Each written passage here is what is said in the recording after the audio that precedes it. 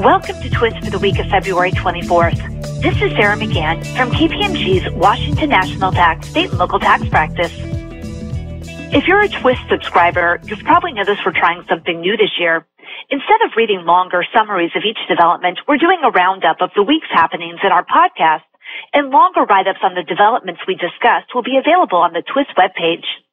In the first case we're covering today, a Colorado appeals court concluded that the doctrine of issue preclusion did not prevent a taxpayer from challenging a sales and use tax assessment. In this case, the taxpayer had been audited before and had ended up in litigation with the city of Golden, Colorado, a home rule jurisdiction. After a second and third audit, the city argued that the taxpayer was precluded from challenging the taxability of certain of its transactions based on findings in the earlier trial.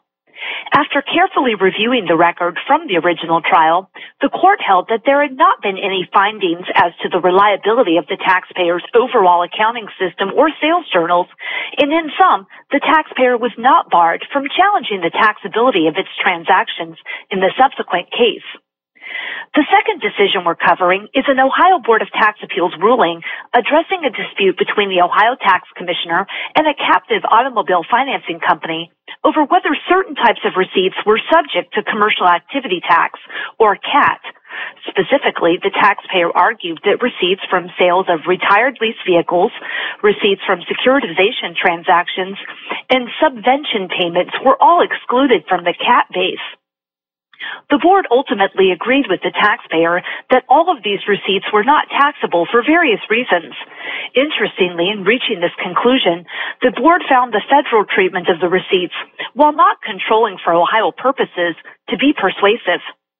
In other news, the New Jersey Division of Taxation issued Technical Bulletin 95, which sets forth extensive guidance on computing and using net operating losses and carryovers in the combined group context.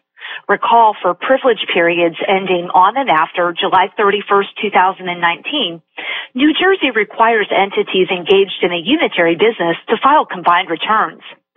Also effective for tax years ending on and after July 31st, 2019, New Jersey Combined Group net operating loss deductions and New Jersey Combined Group net operating loss carryovers must be calculated on a post-allocation basis. Previously, these were calculated on a pre-allocation basis.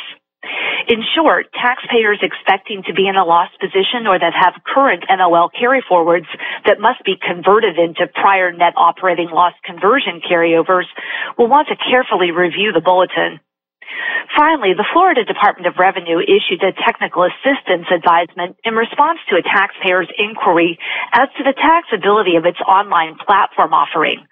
The taxpayer provided an internet-based platform where viewers could, free of charge, watch real-time streaming videos, as well as videos that were saved on the platform and viewable on demand. An enhanced experience was available for those customers that purchased a subscription, such as being able to view videos without ads.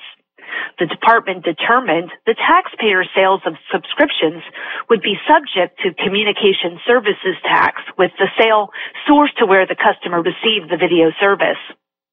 That's all we have for this week. Please stay tuned to Twist for future state tax updates.